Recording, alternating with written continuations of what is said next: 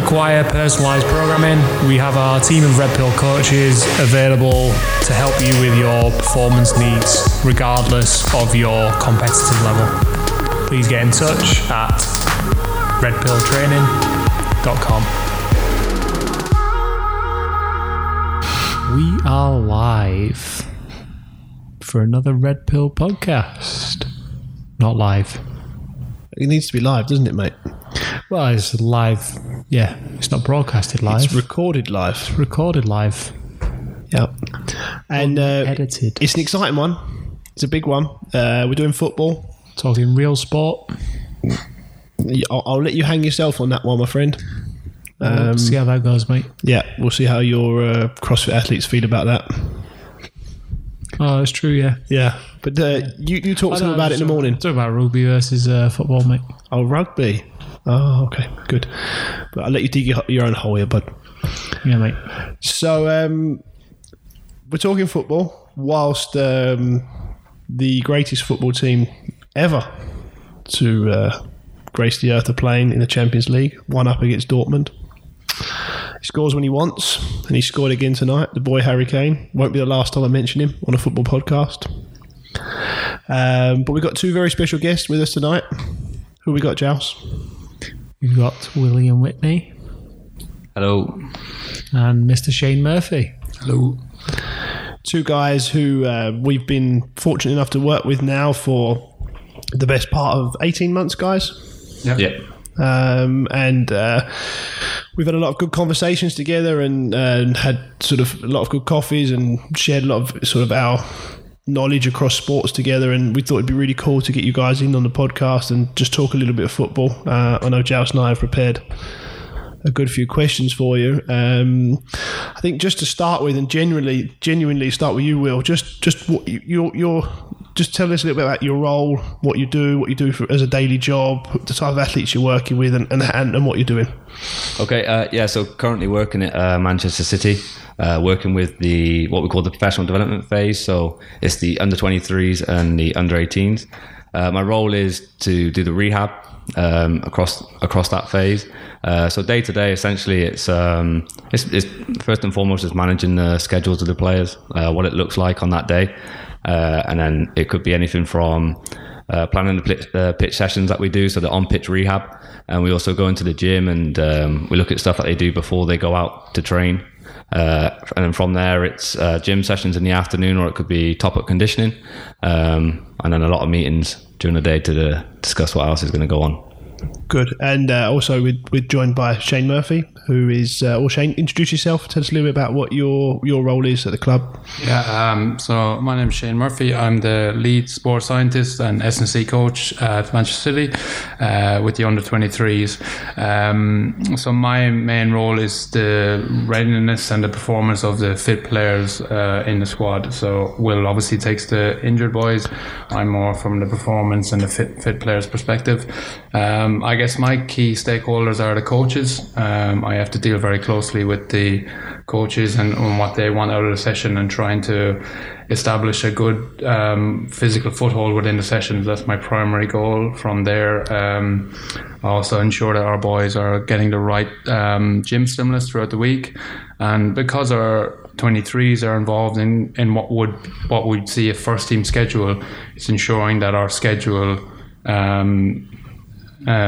deals with the then schedule, so we're getting the right gym stimulus, we're getting the right recovery, and the lads are kind of ready to play 2 games a week. This season, majority of our games occurred with a 3-day gap in between games, so it's ensuring the lads were prepared for that. It's a nice step for them. Their next step will be a loan or a first team involvement, so it's a nice environment for these boys to flourish. So. Perfect. So you're working quite closely together, guys. With Will, you're working primarily on the rehabilitation side. With Shane, you're working mostly on the performance side. Just listening to you guys there, just initial conversation to start with is, we talk a lot about sort of coach-athlete relationship, and we're very fortunate in what we do, that we're the coach and we have an athlete and we work one-to-one, but you guys work very much inside a team. And just listening to you guys, you're obviously working together on when is the player crossing from injury to performance, plus you've got a skills coach, plus you've got a technical coach, you've got tactical coaches.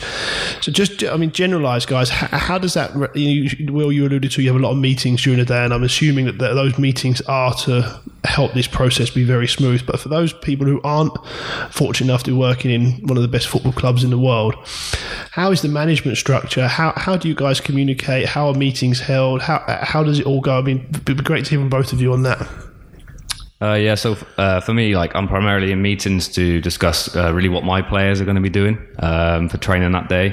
So obviously we know when they get injured, we can't just throw them back in. So we have to ease them back into training. So my involvement in the meetings there would be what parts of training the players are going to take part in. And with that as well, I work very closely with Shane to discuss this around how much I actually want them doing. And also as well as like topping up players from that. But yeah, the meetings as well, like we have a lot of injury meetings to discuss exactly what we're doing with players. And this is people that are above us management wise it's really just to showcase what's going on and what we're actually doing with these players to get them back onto the pitch. So it's a great opportunity for us to throw ideas around and just ultimately just get to best practice, which is what we want to do. Yeah, from my perspective, I guess most of my meetings are about ensuring that the players get the right schedule, because the 23s are quite a young squad. At Man City, we're quite young for an under-23s group. We're basically 17 and 18-year-olds. We cross a lot of age groups, so when the schedule gets quite busy and hectic, it's just ensuring that globally we're not undercooking or overcooking players. So it's just trying to map out their week and month. So it's really important that players don't fall through the net. So it's just ensuring that everyone knows what's going on, what players have been involved in, whether they've been with the first team, whether they've been with the 18s, or whether they've been with 23s or international duty. So it's just constantly monitoring where players are up and down and making the right decisions with the key stakeholders to ensure our players don't fall through the net. So picking up a bit of terminology, you guys there, you sort of key stakeholders and overcooking and undercooking, and I guess that's what your guys ultimately your job is. So we'll start with you. You talked about the schedule, that you said that we were fitting them into the schedule, and then I'm deciding how much of the training they're able to participate in today. So who's setting that schedule? Who's in charge of that training? Is it the head of performance? Is it the head coach? As in the football coach rather than the strength and conditioning coach, and how is the planning process? Like, obviously you're given a schedule that says this is what training is today, but how do you come to this is training today? Because for me, I write training myself, then I have training for the athlete. Who makes those final decisions? Who writes the training plans, and how is the week alluded to? Yeah, come to?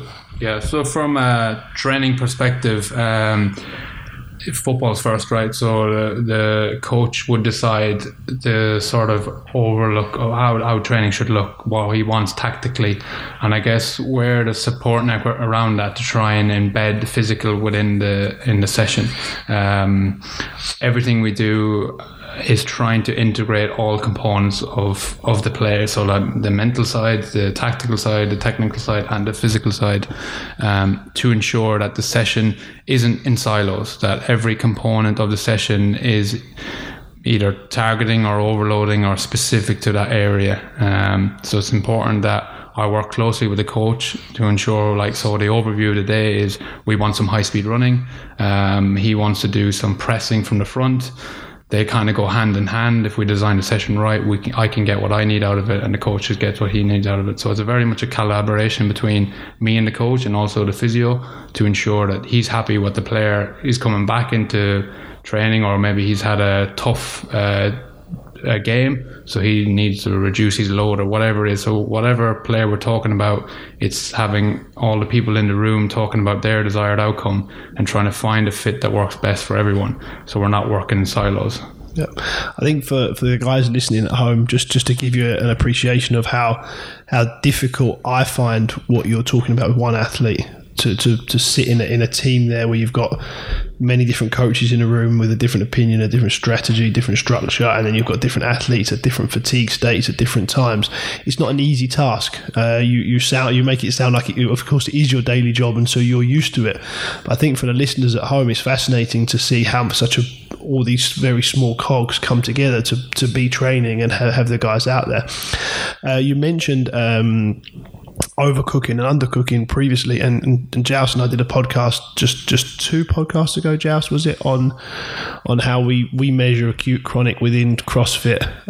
We had a question from a listener about balancing the sort of exactly that. How do we monitor our athletes?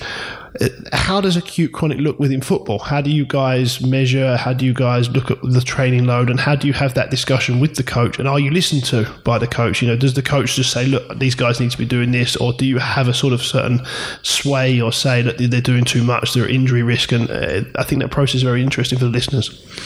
Yeah, for me on the rehab side of things, it's fits slightly different with Shane, but for me, like, they go from 0 and then back onto the pitch. So acute chronic initially isn't going to tell me a great deal, but obviously as we do progress through rehab, that's where it does become important for me. So using the GPS metrics, there's a number of metrics that we collect and we do use, and we look at acute chronic on all of those.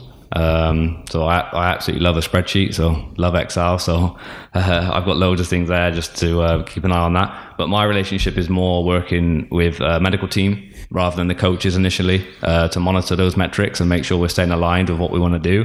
And then this is when we then go into training, and I start having conversations with Shane about what is going to be suitable for the players, because obviously he works with the coach around what the content of the session is. And for example, if it is a high speed day and we know we're going to be going anywhere near max speed, for some of my players it might not be suitable. So that's when we have to draw them out of certain components, because I know if I let them go loose, then we might get that big spike in load, which is obviously a greater risk of injury for those boys. So that's how I manage it from my perspective. So do you place restrictions on how fast they can run? And how do you cognitively ask them? Do you say, look, you're not allowed to go past a 7 out of 10 or 70%, or do you just pull them out to a different drill? How do you communicate that with the athletes? Yeah, especially initially from the early stages, it is a case of here's a pole, run to that pole at that pace. And we're very fortunate now where we do have live GPS, so I can wear a watch which tells me the speeds they're going at. So initially I start off just say stride out, for example, which is usually around 70% of their max, and then we can just steadily build from there up to the desired speed that I want, essentially. And 9 times out of 10 players do get it right. They know their body well enough to know what certain speeds are, but every now and then you do get one who gets overexcited and does go for the big sprint, which then you have to rein them back in, obviously. Yeah, from just a general training point of view, I think the coaches at Manchester City are very educated on how you can manipulate variables within a session to get a desired effect. So, say for instance, we have a possession, and we want certain variables to come out of those by changing the pitch sizes, by adding in a floater, by putting end men. There's many, or the coach interaction, or how the structure of the session looks, has a big bearing on the physical output of that session. And through a review and a constant monitoring and progression and regressions, we can almost get a best fit for our sessions. Like over a season or 2 seasons, you get to know the trends of drills. So when we do this drill, we get X. When we do this drill, we get Y. And you can start adding the pieces of the jigsaw together to get the outcome you require. So having an overview of what you're looking for each session, and then a coach and understanding how he can manipulate the variables to get what you want from a physical point of view, lends itself really well to that acute chronic load throughout a season, I think. Yeah. So how much are you guys listened to? In terms of, I've worked with some, and I'm not saying there are awkward coaches there, but I'm just saying, I've worked with awkward coaches, or worked with coaches who have their ways and their fixed ways, and it's not always the coach's intuition goes with sports science, and nor should it. I think there is still room and place for coach intuition as much as there is room for sports science. So how much sway do you have? If you get the chance to go over and say, look, they're done now, they're cooked, or is there daily occurrences where the coach intuition overrules the sports scientist? Are you listened to? How's that relationship? I think it's quite an interesting balance, because I mean, I'm doing both and I conflict with myself. You know, my intuition says I'm going to push them a little bit more, but the sports science head says they're probably where they need to be, and I have that conflict with myself quite often. So I just wondered how you must have that. It must occur, and how do you manage it? And are you listened to? And any good stories there? Yeah, it definitely occurs, because every practitioner has a bias. So a football coach will have his bias in terms of the tactical and tactical. Obviously, from a sports science point of view, we have a bias around the physical. So I guess when two people have a mutual understanding and appreciation for the other side of the game, I think it helps with the relationship, and the relationship is the biggest thing. Unless you have that relationship with a coach, and that's one of the biggest things that I try and do from the start, is to develop a relationship where he knows that I understand what he's trying to achieve, and then obviously we go hand in hand together. That's really important. There's been instances throughout my whole career really where you've had to maybe say things that it's not going to be it's not going to be the thing they want to hear. But I think when you come from a good place and you come from the right place and they understand, I think it's a lot easier to be listened to. But I come back to, like, it's a bandwidth of what I accept and what I don't accept. When sometimes it's sort of like 50-50 in my own head. That's not a battle that I would choose to fight, if you like. But when I know that it's going to be detrimental to performance, then maybe it's a deeper discussion. Then maybe the discussion needs to be had. I think there's a bit of a take-home point there for coaches listening. That I think this is a great way of describing it. If it's a 50-50 battle in my head, I'll let it go. But if it goes to 80-20, I'm going to take the fight. I think that's quite a good for all coaches to.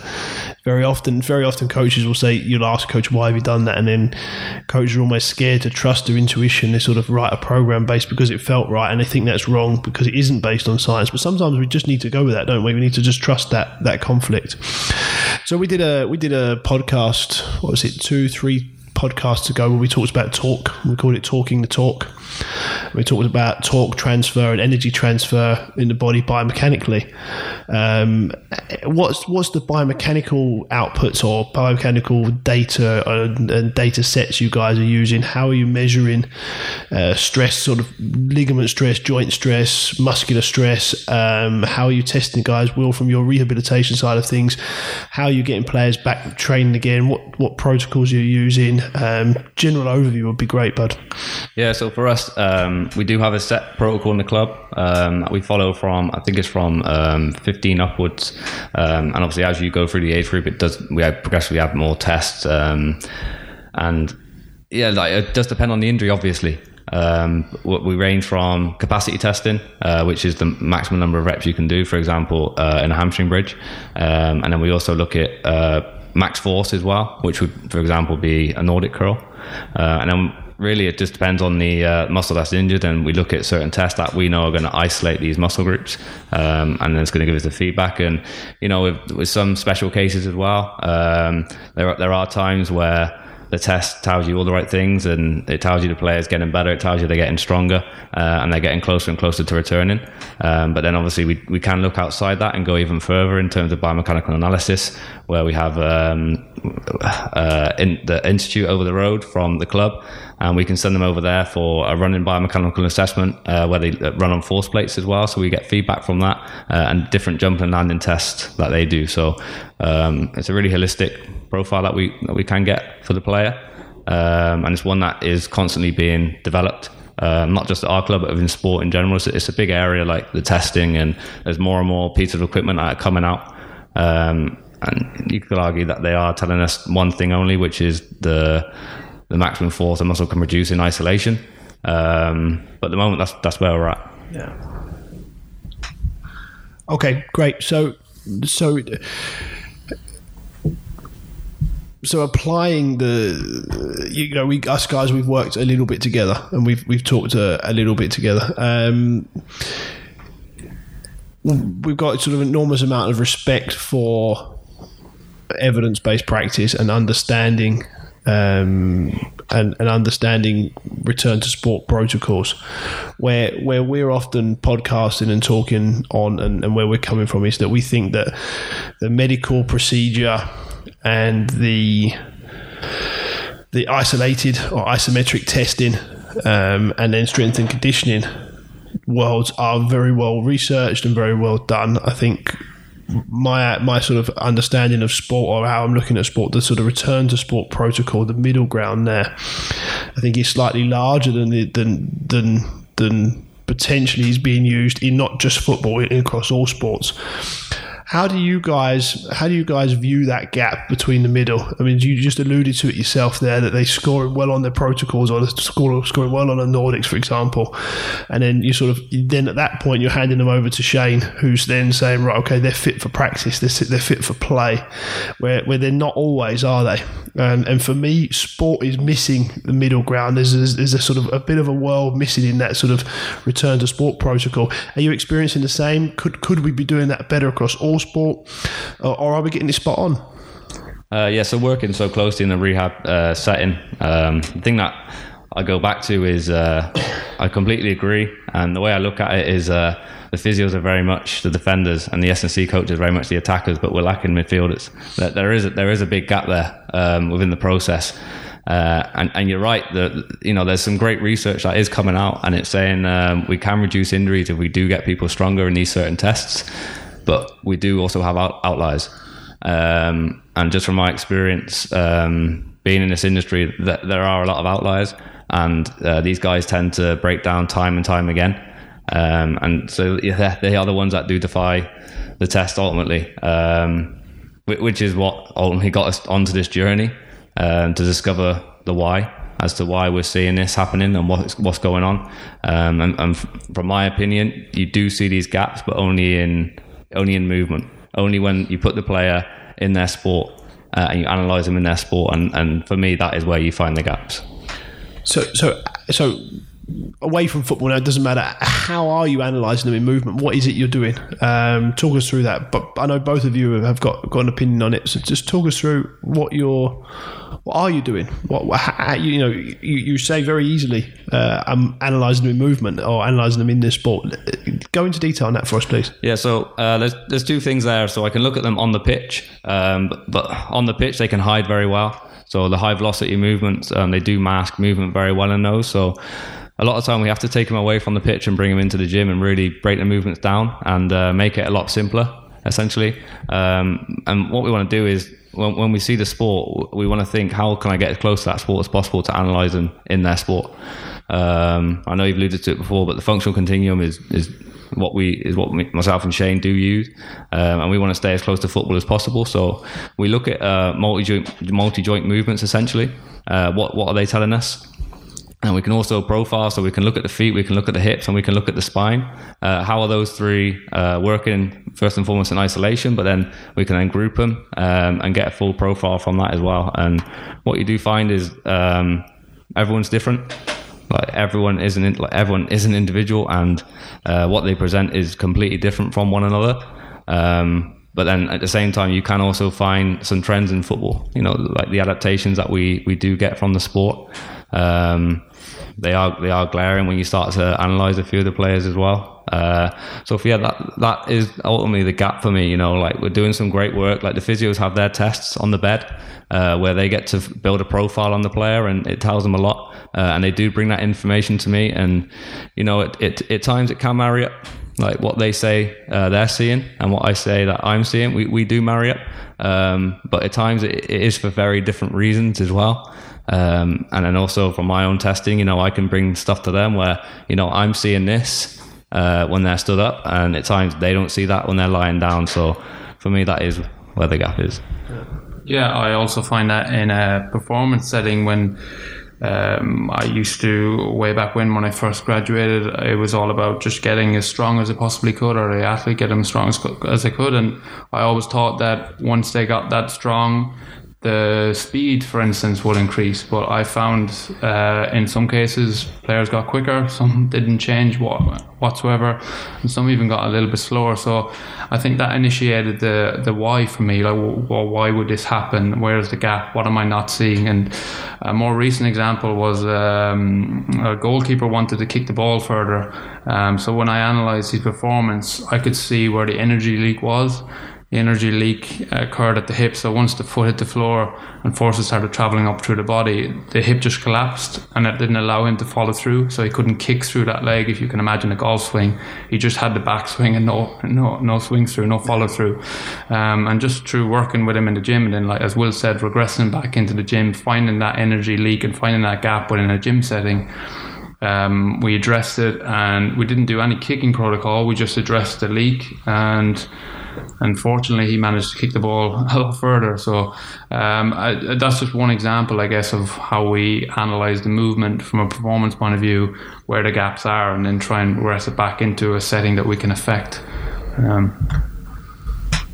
I think like we mentioned the test before that we use, and the thing that is missing is ultimately the principles that we go back to. The key ones being the ground reaction force and the gravity, and we know that the impact that this has on movement. And as soon as we take those two things away, we're no longer assessing them in their sport ultimately. And that is what the strength test can't tell you essentially. You know, if you're missing those two key components, then you're not analysing them in their sport. Yeah. So just for listeners, when did you guys start? When did you graduate sports science, Will? How long have you been working?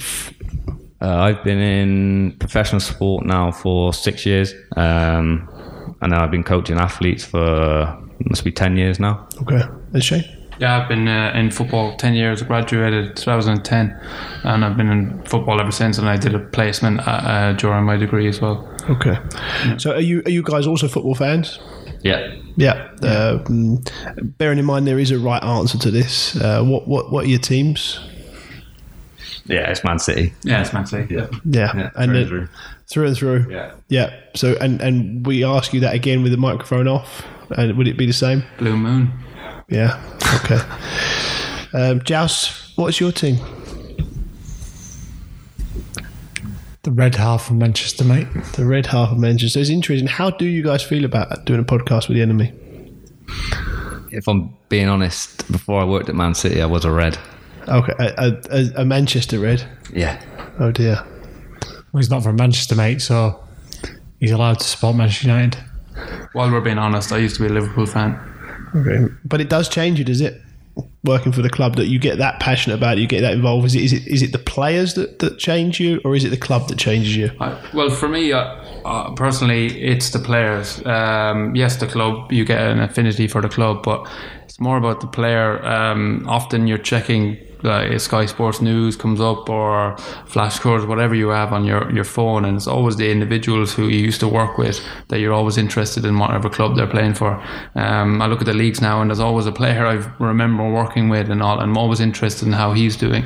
So I guess I've become less of a fan of a team and more of a fan of an athlete or a player. I kind of lost that, like, shouting at the screen when a team would lose. That's kind of gone from me now, but it's more about the individual and how he's doing. I think that's really interesting because, you know, I've had people I worked with 10 years ago and I still check their results and still see how they're getting on, and then it's quite interesting. They sort of get inside you somehow, don't they? And you sort of follow that. So from a coaching standpoint, how do you guys deal with the psychological aspects of injury? Are you guys trained as coaches to coach? Do you have to figure it out yourself? I mean, I know myself, an athlete's crying in your arms because they've just got that news, and for many people, they don't understand how it can be such a big thing. But for us that work and live in professional sport, an athlete that has to have 6 months out is a loss for them. I wouldn't call it go so far as call it a death, but it's a loss, and it requires a grieving process. Are you guys trained in how to deal with that at the very top level of sport? And if not, how do you deal with it? What are your strategies? So when I started my degree, psychology was part of it, and I think it got dropped after the first year. Deemed it not to be that important. But the more and more I work in this industry, the more and more I realize it is probably the most important thing. Especially working with injured players. Like you said, like a 9-month injury is devastating for players. Like these guys live for their sport, and if you take that away, often they don't have anything left. So for me, how I deal with that is I really want to get to know the individual that I'm working with. At times, Shane will have a better relationship with players because often some of these guys never get injured, and then all of a sudden they're out for 9 months with me. So that's where I do communicate with Shane, and I speak to him about the player and what he knows about them. And like for me, I feel it's a strength of mine really getting to know players. I really want to know what drives them as well as people. So I talk to them and say like, well, why are you here? A lot of them it's the same reason, family, money, whatever it is. I don't care. I just want to know what is driving them and how I'm going to get the most out of them, essentially. And yeah, like it's then how do I make rehab fun? Like, what can I do for them to keep them buying into the process? And for me, it's about setting lots of mini goals, no matter where they are in their rehab. A lot of these guys who they're on crutches for months and muscle wastage, and they want to get that back. So okay, that's a goal. Then let's go for it. Let's shoot for it. And then that's that goal ticked off. And what's the next one? What's the next one? What's the next one? And that process will continue until they are back on pitch and they're back working with Shane. Yeah, I think it's one of the most exciting parts. I think, personally speaking, I have terrible shoulders, as you pointed out a few times, Phil. And I dislocated about 7 times, and I had an operation. I thought that was it. I was fixed. Did it again after being an operation. There was a 5% chance of me ever doing my shoulder again, and I did it. And having that re-injury it got me. I was a bit under, and every time a player gets injured or goes through a rough time, I kind of. Not that I had the same level or same thing to lose, but I can empathise with what's going on in your head. But for me, like, the best part of my job is working with the players. Like, there's nothing better than meeting the players every day and trying to get the best out of them. And as Will alluded to, it's all about the relationship you have with players. We collect a lot of data in our industry, and the data doesn't live unless you know what the context is, and then you only know the context if you know the player. So I think that's one of the fun part of it. It's up and down, it's emotional, it's you can get everything in any given day, but the more and more you work with a player, the better relationship we have them, gives you a better feeling about your work. So on that, then, we're talking about injury in football. Putting you under a bit of pressure, guys. Sort of quite honest question, because I know it's a question that's very relevant, and a lot of people think of it. The prevalence of injury in football appears, and it might just be media, but it appears to be significantly higher than any other sport. Is there validity in that? If there is, can you shed some light on as to why is football more physically demanding than any other sport?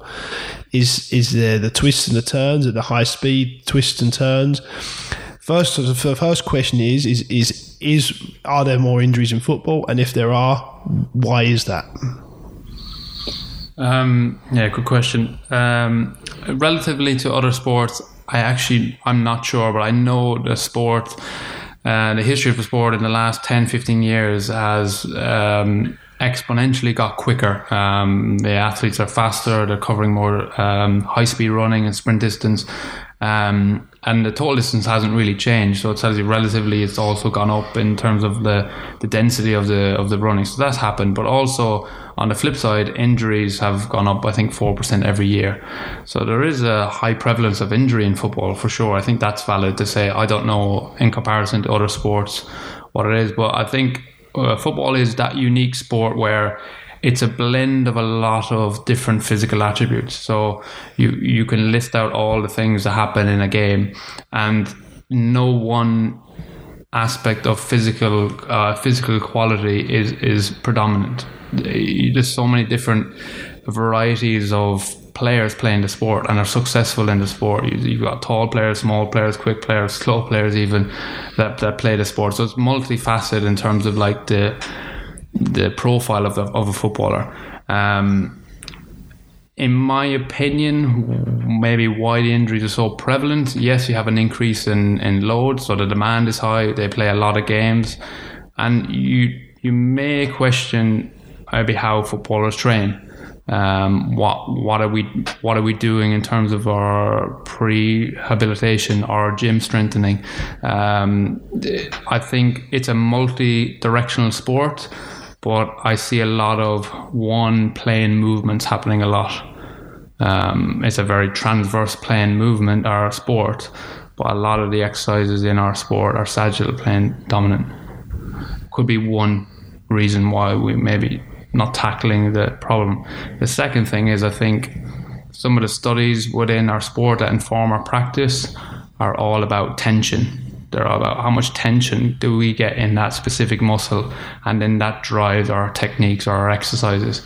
So we get fixated on tension as opposed to fixated on function, and they're two obviously very different things.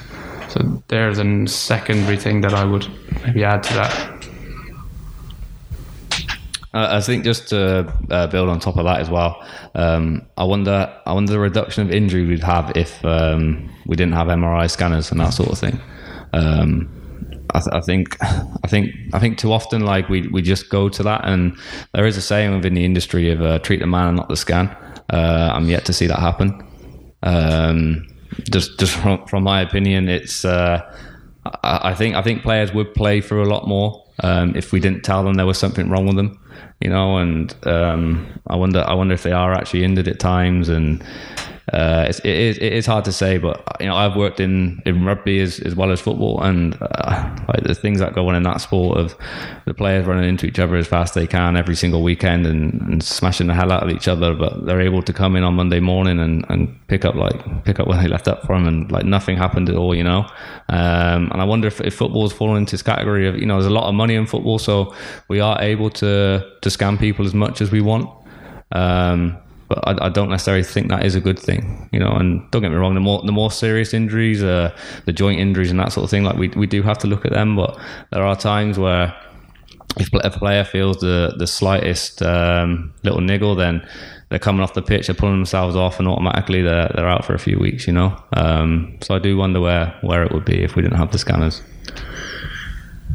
It's a little bit like Pavlov's dog, isn't it? Like, they're getting conditioned to, when you go into that MRI scan, they're starting to feel something. They get scanned, they're told it's torn.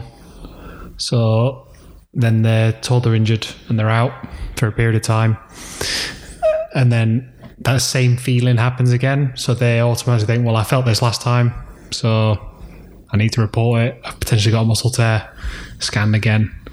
And the process kind of repeats itself, doesn't it? Question on what you were saying earlier, Shane, like obviously injury rate's gone up, and that could be attributed to the increase in speed in the sport. High speed running is higher. The density of that high speed running within the game is what you said.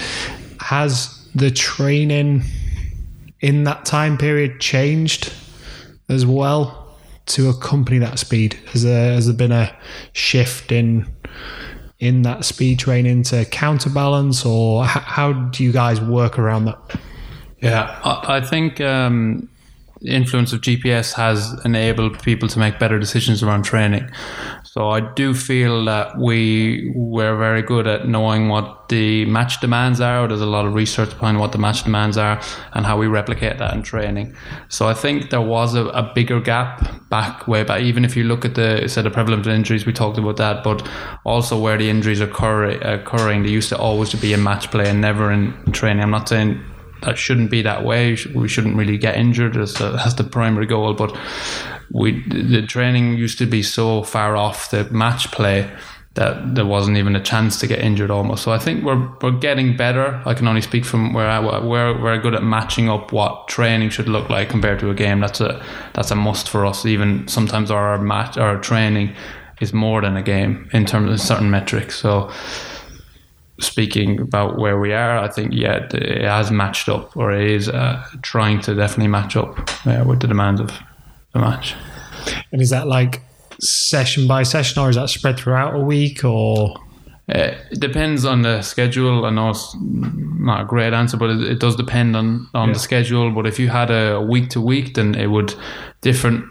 Typically, how we work is different physical qualities are worked on different days. They're spread out over, so we can overload that certain area of physical development to get an adaptation long term, I guess. So that's what we would do. If we got enough time, we separate the parts. If we don't have time, it's more of a hybrid approach to try and tackle the match, the intensity of the game.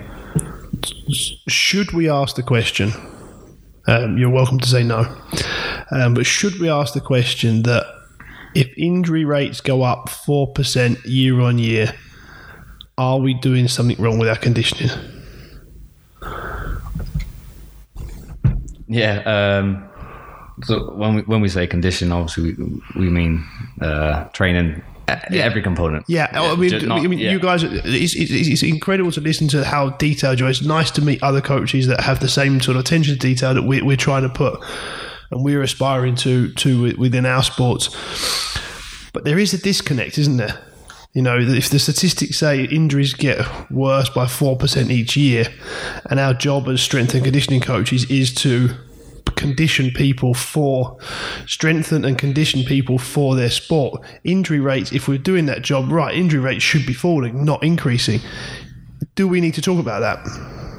Yeah, I think we do, but I do think there's some great stuff that is going on in the industry. There is some really great work coming out there, and for me, that's more the on-pitch stuff that we do. Building around GPS and that sort of thing, and getting players up to speed there. But like we alluded to before, the gap for me is what we'd say the gym stuff. Right. Yeah, that is the gap fundamentally for me. How we're analysing our players. I feel like we're almost coming away from that as an industry. I feel like we're actually going in the other direction of not even analysing movement anymore, but it's there's videos going out there now of look at these exercises. This is how I train the hamstring, but there's no consideration there for the athlete you're working with, is there? How can you have standardized protocols for an injury when every single person's individual? How I tear a hamstring might be completely different to how someone else tears their hamstring. And these are factors that need to be considered. So for me, it goes back to, doesn't it, the strategy and therefore the technique. I think that's where we are lost at the moment. The strategies that we're going with, they're not telling us the right things about the players, essentially. And I kind of see it as it's more of who survives at the moment. They're the ones that come through. The reason that I got into the rehab side of things is I was injured constantly myself as an athlete, so I know what it's like. But I feel like a real connection with players who do get injured time and time again. And for me, I was doing everything right in my eyes. I went to university. I learned everything I could there, and I went into the real world and learned about best practice there. And I'm applying every single principle that I'm being told to do and what I learned, but it's still not working. And for these players who are constantly breaking down, I want to know why. And for me now, I feel like I'm slowly getting there. But the approach is very different to what the industry currently advocates. Yeah, I don't think any practitioner out there is happy with a 4% increase in injury rates every year. I don't think anyone would be happy with that. I guess it comes back to our analysis of why that is, and there's obviously a few factors. But I've thought this for a while, that the evolution of technology is almost crazy. The illusion that we're getting better, but all we're doing is just measuring tension better. Function takes time to understand and develop, and sometimes we don't always take the time to understand what actually function is for the athlete and what he looks like and where the gap is and where we're trying to get to. Sometimes we're too fixated on the number a test is telling us, whereas how that person performed that test, or if that test is relevant, how he performed it may give you more insight into where they should be. I recently heard a quote that came out from a rehab expert, we'd say, in our industry, which was the sport doesn't matter. And for me, it's probably one of the most ridiculous things I've ever heard. For me, that it's one of the most important things. Like, how do I know what I'm training an athlete for? Like, every single sport is different, and you can't apply the same principles from one sport to another on an athlete. It just doesn't work, and that's ultimately where the understanding needs to be better from us as practitioners. I'm going back to the gap again of the physios and the S&Cs. Like, the physios have all the great knowledge around anatomy and the human body, and the S&Cs have great knowledge around, getting people stronger and planning training and that sort of thing. But there is a gap there, and understanding what I would say functional anatomy, how the body's actually working when we're standing up. So for me to say the sport doesn't matter, like, it just makes no sense to me at all. I completely agree. The sport's everything, isn't it? Yeah. And the understanding of the sport is everything. So we're talking about now. I mean, I don't know how much you guys are allowed to share with us. Could you take us through a typical training week, in terms of, we don't need all the metrics, of course, of what you're measuring, but hours, minutes, how many kilometers are the guys running a day? Are you guys allowed to share that with us, or give us a sort of an overview, if you would, just of what a normal training week would be? Yeah, I think without talking any player specifics, generally in a week, if a game, start with a game, I guess. In a game, typically a player will cover 11 to 12k. Some players supersede this, and some we actually have in cases where they're covering 14k as a midfielder, which is quite impressive. But typically it's around 11, 12k. High speed running varies from position, and I guess this comes back to your first question about how do we monitor players within our training week, because we have discrepancies between centre halves. If their positioning is really good, end up covering 400 less high speed running in a game, not getting nowhere near max speed if the positioning is good, and we kept the ball for long periods of time, but our wide players covering over 1200 high speed running. So the discrepancy in a match game is huge depending on how the game pans out. Like I said, you could have defenders really low, centre halves typically, and wide players quite significantly higher. But if you're just talking generally in a week, we're aiming for, or we look to get, or what is output, it is around 35k in total distance per week. Our lads will cover around 2000 high speed. Sprint distance is another threshold that we look at, so that could be 200 to 400, and accels, decels then are varied, I guess, in each position, but they're the kind of main variables that we look at. But again, we always have to take it back to what, again, as Will alluded to, the sport, but also the sport and that position. So that position denotes a lot of training, because if a player doesn't need to do certain amounts, then are we overloading for the sake of overloading? You know what I mean? We obviously have to condition him for more than what the game is needed, but we have to respect his position and his role within the team.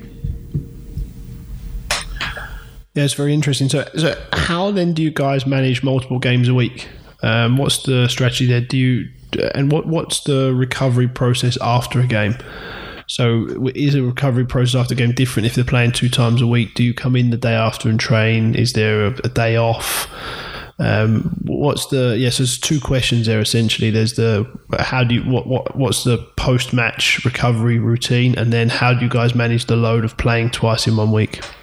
Yeah, there's more factors than just our schedule to contend with. Certainly in my role, we have to be mindful of what our first team are doing, because that's so important that our schedule almost matches up with them, and sometimes our games doesn't match up with them. So we can be limited to our choices, if that makes sense. But typically, we may do a recovery session the day after a game, and then we're training again depending on the schedule, or perhaps if they've had a busy week, we can give them a day off, and that's more from a mental point of view than a physical point of view.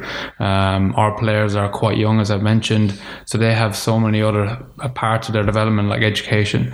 They might do 7-8 hours, 10 hours a week of education. That's including traveling to European fixtures. That could be 2 games in a week. There's a lot of factors that are considered before we make decisions on what the recovery protocol is. and that's largely based on the schedule and what they're about to go into. Good. That's great. That's really good to know. So it's monitored. In terms of the recovery after a game, I mean, when I was playing, I'm the only rugby player in the room, but when we was playing sort of pro rugby, we were put in an ice bath. We were sort of dropped in a black bucket from a height, and we did the sort of hot showers. And of course, as a coach myself, I have an opinion on that now. But what's going on after games? Are they going massages? Are they stretching? Are they cooling down? Are they running? Are they what are you guys? You lead that, don't you, Shane? That's one of your jobs. Just can you talk us through that procedure? Yeah, I mean, when we, again, just to illustrate some of the factors, when we play in different stadiums or wherever we are, there's certain things we can't control, whether ice baths are available or whatever it may be. But one thing we can control a bit more is our nutrition. And that's one thing we push very heavily on our players, that they have set protocols that we need to have, and there's certain amounts of nutrition they need to get into them when the game finishes. So we're very keen on that player will start his immediate recovery from the minute the whistle goes, that he's getting in the right nutrition. And we have a nutritionist on board at the club who can write sometimes individualized programs for that player, but one thing we can control is what we feed them, and I think that's one thing that we're very keen on. The rest of it depends on where we are. If we're at home, we can get ice bath protocols. We've even used cases where we cryo chamber some of our players if we were at home and we get used to the first team facility. It just depends on the schedule, but ice bath would be a thing that we look for if we can, if it's available to us. Cryo, if we even have that advancement, but nutrition is our like gold standard to try and get that right post game. Good, guys. So moving on a little bit. I'd like to sort of ask you a personal question. Really, it's something that interests me a lot. But I'd love to hear a little bit about it. I'm hoping the listeners will enjoy it as well. I look at the psychological pressures that my athletes are dealing with on a daily basis. Expectation from fans, from family, the expectation to perform, and then I look at football, and I'm one of probably the few defenders of football salaries. I know there's many people out there that are very, very critical of the amount of money football players are earning. And I think that I know the pressure I feel as a coach going to a big event with an athlete. And I know the pressures I feel that, when the athlete wins or the athlete does very well, I tend to feel that, the athlete did very, very well, and I tend to feel like if the athlete didn't do particularly well, we didn't get the result, I feel a lot of pressure myself, almost the responsibility for it, and I almost feel a responsibility to the families, and I feel a responsibility to the fans, and the pressure. And I know how that feels on a slightly smaller level if you compare that to football. Being English and sort of British, growing in this area, there's a lot of people in the UK that work to pay their season ticket. Their biggest day of the week is Saturday afternoon. They live for Saturday afternoon. It's all about, the first thing an Englishman meets an Englishman, the first thing we talk about is who's your football team. There's a reason for that. We grow up with it. There's passion, but at the same time, the guys walk out. These young guys, they're not 50-year-old businessmen with leather skin. They're young guys that are under an enormous amount of pressure, where the hearts of millions, literally millions of people on their sleeves, and they're asked to go out and perform every day, every time, and they're scrutinised. Every step is scrutinised, and I appreciate how hard it is to kick a ball at full speed, at 89 minutes under fatigue, and potentially miss something which doesn't just affect your day, affects the days and lives of millions and millions of people. And I feel quite sorry for them. I think they're well remunerated for it, and they should be. That's why I defend the salaries. You guys are working with the youth. You guys are working with the guys who are going to be the next Harry Kanes of the world. What protocols? What are you guys putting in place to prepare these guys for that? Do they already? Do they already feel this pressure? Can you already sense it on them that they're starting to have expectations of mum and dad and fans and girlfriends or whatever it may be? And are you supporting them, and are you preparing them for that next step to be playing in front of 80,000 people with another million watching them around the world, and living with that expectation of people? Yeah, if I try and bring it back to rehab setting, some of the lads that I've worked with, and you know, like you just accept that they're on these big wages, and you know, it's never anything that it doesn't bother me at any point in my job that they're earning this money, but because I do see the pressure that comes with it, you know, and it is a hell of a lot of responsibility on these boys. But some of these lads at such a young age are supporting their families, you know, and that's weighing on them. And when I've had boys in rehab, you can see on certain days, you know, they might be down, and you start speaking to them, and you start to find out that, you know, like this pressure is getting to them, and ultimately, like if they don't get fixed, and if they don't stay fit, then like they feel the pressure from their family, you know, and for them it's a massive burden to carry, you know, and if it doesn't work out for them, then what are they going to do after that? Yeah, we're talking about young guys here, aren't we? We're talking about 17, 18, 19. Yeah, exactly. And you know, it's not their fault they're given this money. You know, football's a business, and these players are worth a hell of a lot of money from a young age, you know. And so obviously, being at the club we're at, we can attract the best players in the world. But yeah, like you said, it does come with a lot of responsibility, and they're kind of forced to grow up as quickly as they can. You know, and you do get the odd ones who are very professional, and they do grow up quick, and for them it comes easy, and you tend to see these players move on to other clubs and be very successful. But there are a few who struggle with that, and you know, they are kids, and a lot of the time I have to think back to when I was their age, and what was I like at their age, and what was I doing. And you know, when I remind myself of that, I think, yeah, like they just need to enjoy the process as well. And I think that's, again, I worry like how many lads are going to fall out of football because they don't enjoy it anymore.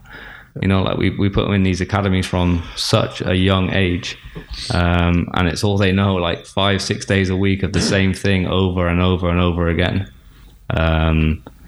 So yeah,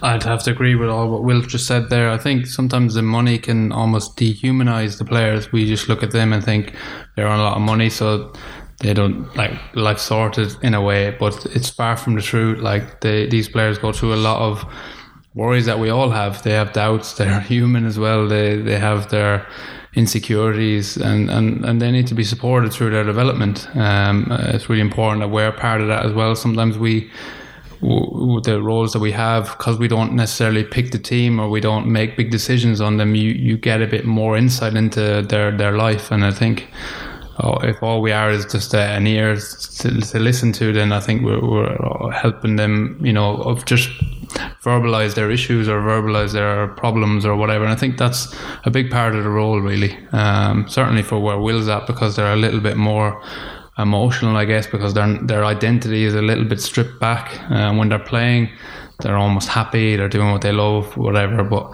when they get injured, things change a little bit. And it's like that 17-year-old. That's why car insurance is so expensive for these ages, because they see no risk. They think it's never going to happen to me. I'm not going to be the one to get injured. And sometimes you have to be cruel to be kind and explain to them that, like, the stats are, correct me if I'm wrong, but it might be 1% of all academy players are going to make it as a footballer. That's a frightening stat. So sometimes you have to make them open their eyes, and if that's motivating for them, then great. But I think brushing it under the carpet is doing no one any favours. But I think, like I said at the start, I think it's taking away the money side and just treating them as a human. It's only 1% that make it now, roughly. Yeah. I was going to ask you that question actually, because I remember back when I was in that kind of academy setup, it was, back then the stat was about 1 in 8 would make it. Yeah. Which is obviously, and I can't honestly remember the definition of what make it was, whether that was 1 in 8 in that youth team would go through to the first team and be successful there, or whether that's just have a career in football. But yeah, again, that's that 1%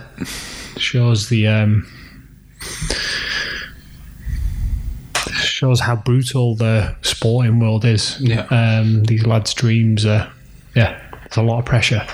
Yeah.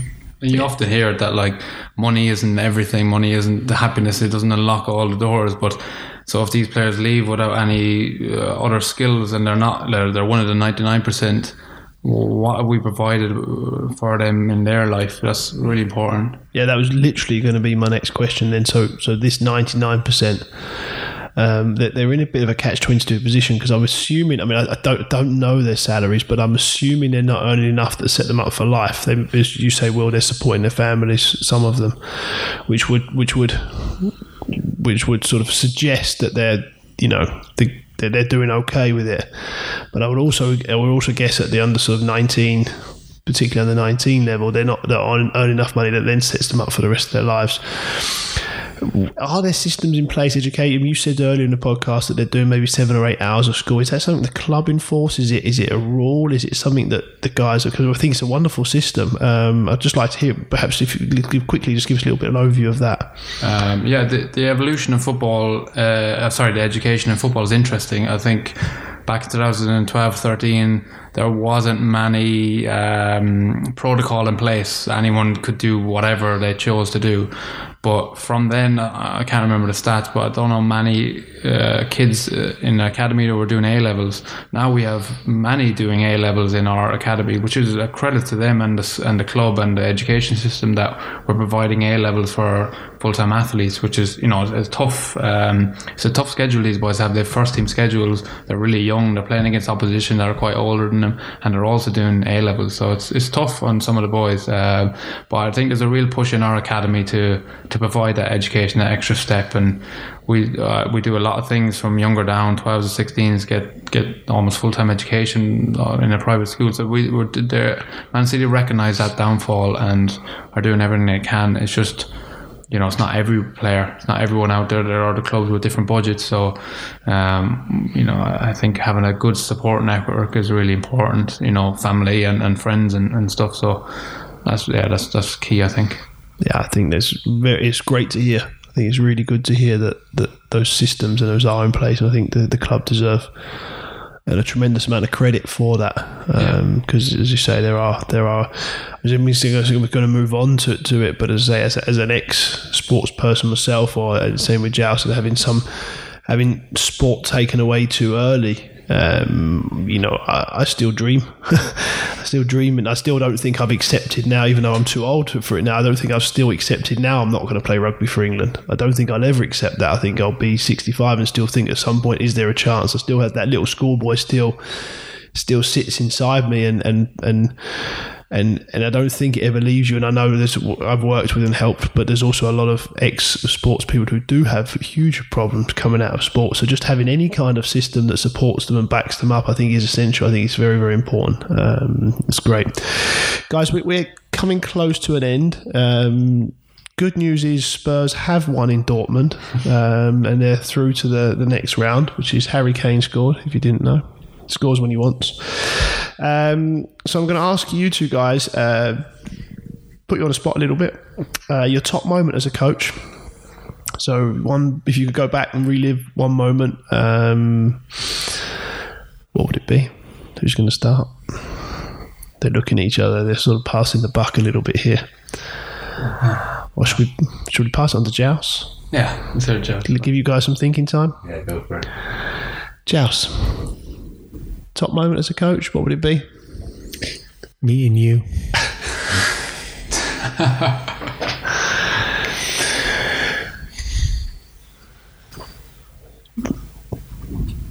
I'd say winning. Because it's the athlete achieving the dream, ultimately. So the athlete being successful, like we were both athletes. I'm sure everyone at the table, we're all interested in sport. We all had dreams of achieving high-level sport. So being a part of an athlete's journey, whatever that win is, like that might not necessarily be winning a championship, but them getting to their successful marker is the best thing about coaching for me. We're here to help people fulfill dreams. Yeah, I think it's very difficult for me to pick out one moment. But for me, it's seeing like the long-term injured players that I work with. It's seeing them return to the pitch and play games and continue to play games. And like Shane said, like you keep an eye on them wherever they go, and you keep an eye on their career. And And for me, the greatest feeling is just knowing that I helped them get there. Yeah. You know? So yeah, I can't say one thing, but for sure. It doesn't change, does it, that buzz? No. It's funny, many sensations dissipate over time. Yeah. You know, many sort of new feelings just sort of slowly ease down a little bit. But that feeling of the athlete I mean, for me, for my wins are more in training than they are in competition. Just seeing the wins or the hugs there, that feeling never gets worse, does it? It's quite funny how it's sort of the same feeling every time, actually. Yeah. Shane, what moment, if you got a particular moment you would pick, or? It is very hard to pick it. It's not like I sort of fantasize about one moment or whatever, but one moment slightly does stand out for me a little bit, and it was one player, Phil Foden. He played for the first team recently, and he scored a goal. And I remember it was less than a year ago. He was on the bench for one of our games, and I remember asking him, what do you need to work on? Do you think to get in the starting 11, or what do you need to improve to get in the team? And this was for the lower team. This wasn't for the first team. And he said, nothing. I'm ready. And within a year, he played for the first team. And when he scored for Manchester City, and it's his home club, and he's been at the academy since he was 8, that was probably my favourite moment, I think, because I worked with him from such a young age. I mean, he would have made it with and without me. I'm not saying for a second that had any influence, but he was just destined. If someone cut off his left arm, he'd still be a footballer. Do you know what I mean? So. But when he scored, I knew how much that meant to him, and I knew his journey and all that. So I think that was a nice moment. Yeah. Good guys. I think I'm safely going to say this is one of my favourite podcasts. This one. It's been an absolute pleasure having you guys on, and I'm sure the listeners at home are thinking, why didn't he ask that, and why hasn't he asked that, and I'd really like to know about that. So we hope you guys would come back again. We'll do a part 2 with all the things I've missed out asking you, and we'll see what happens. So thanks guys, thanks for listening, and speak soon.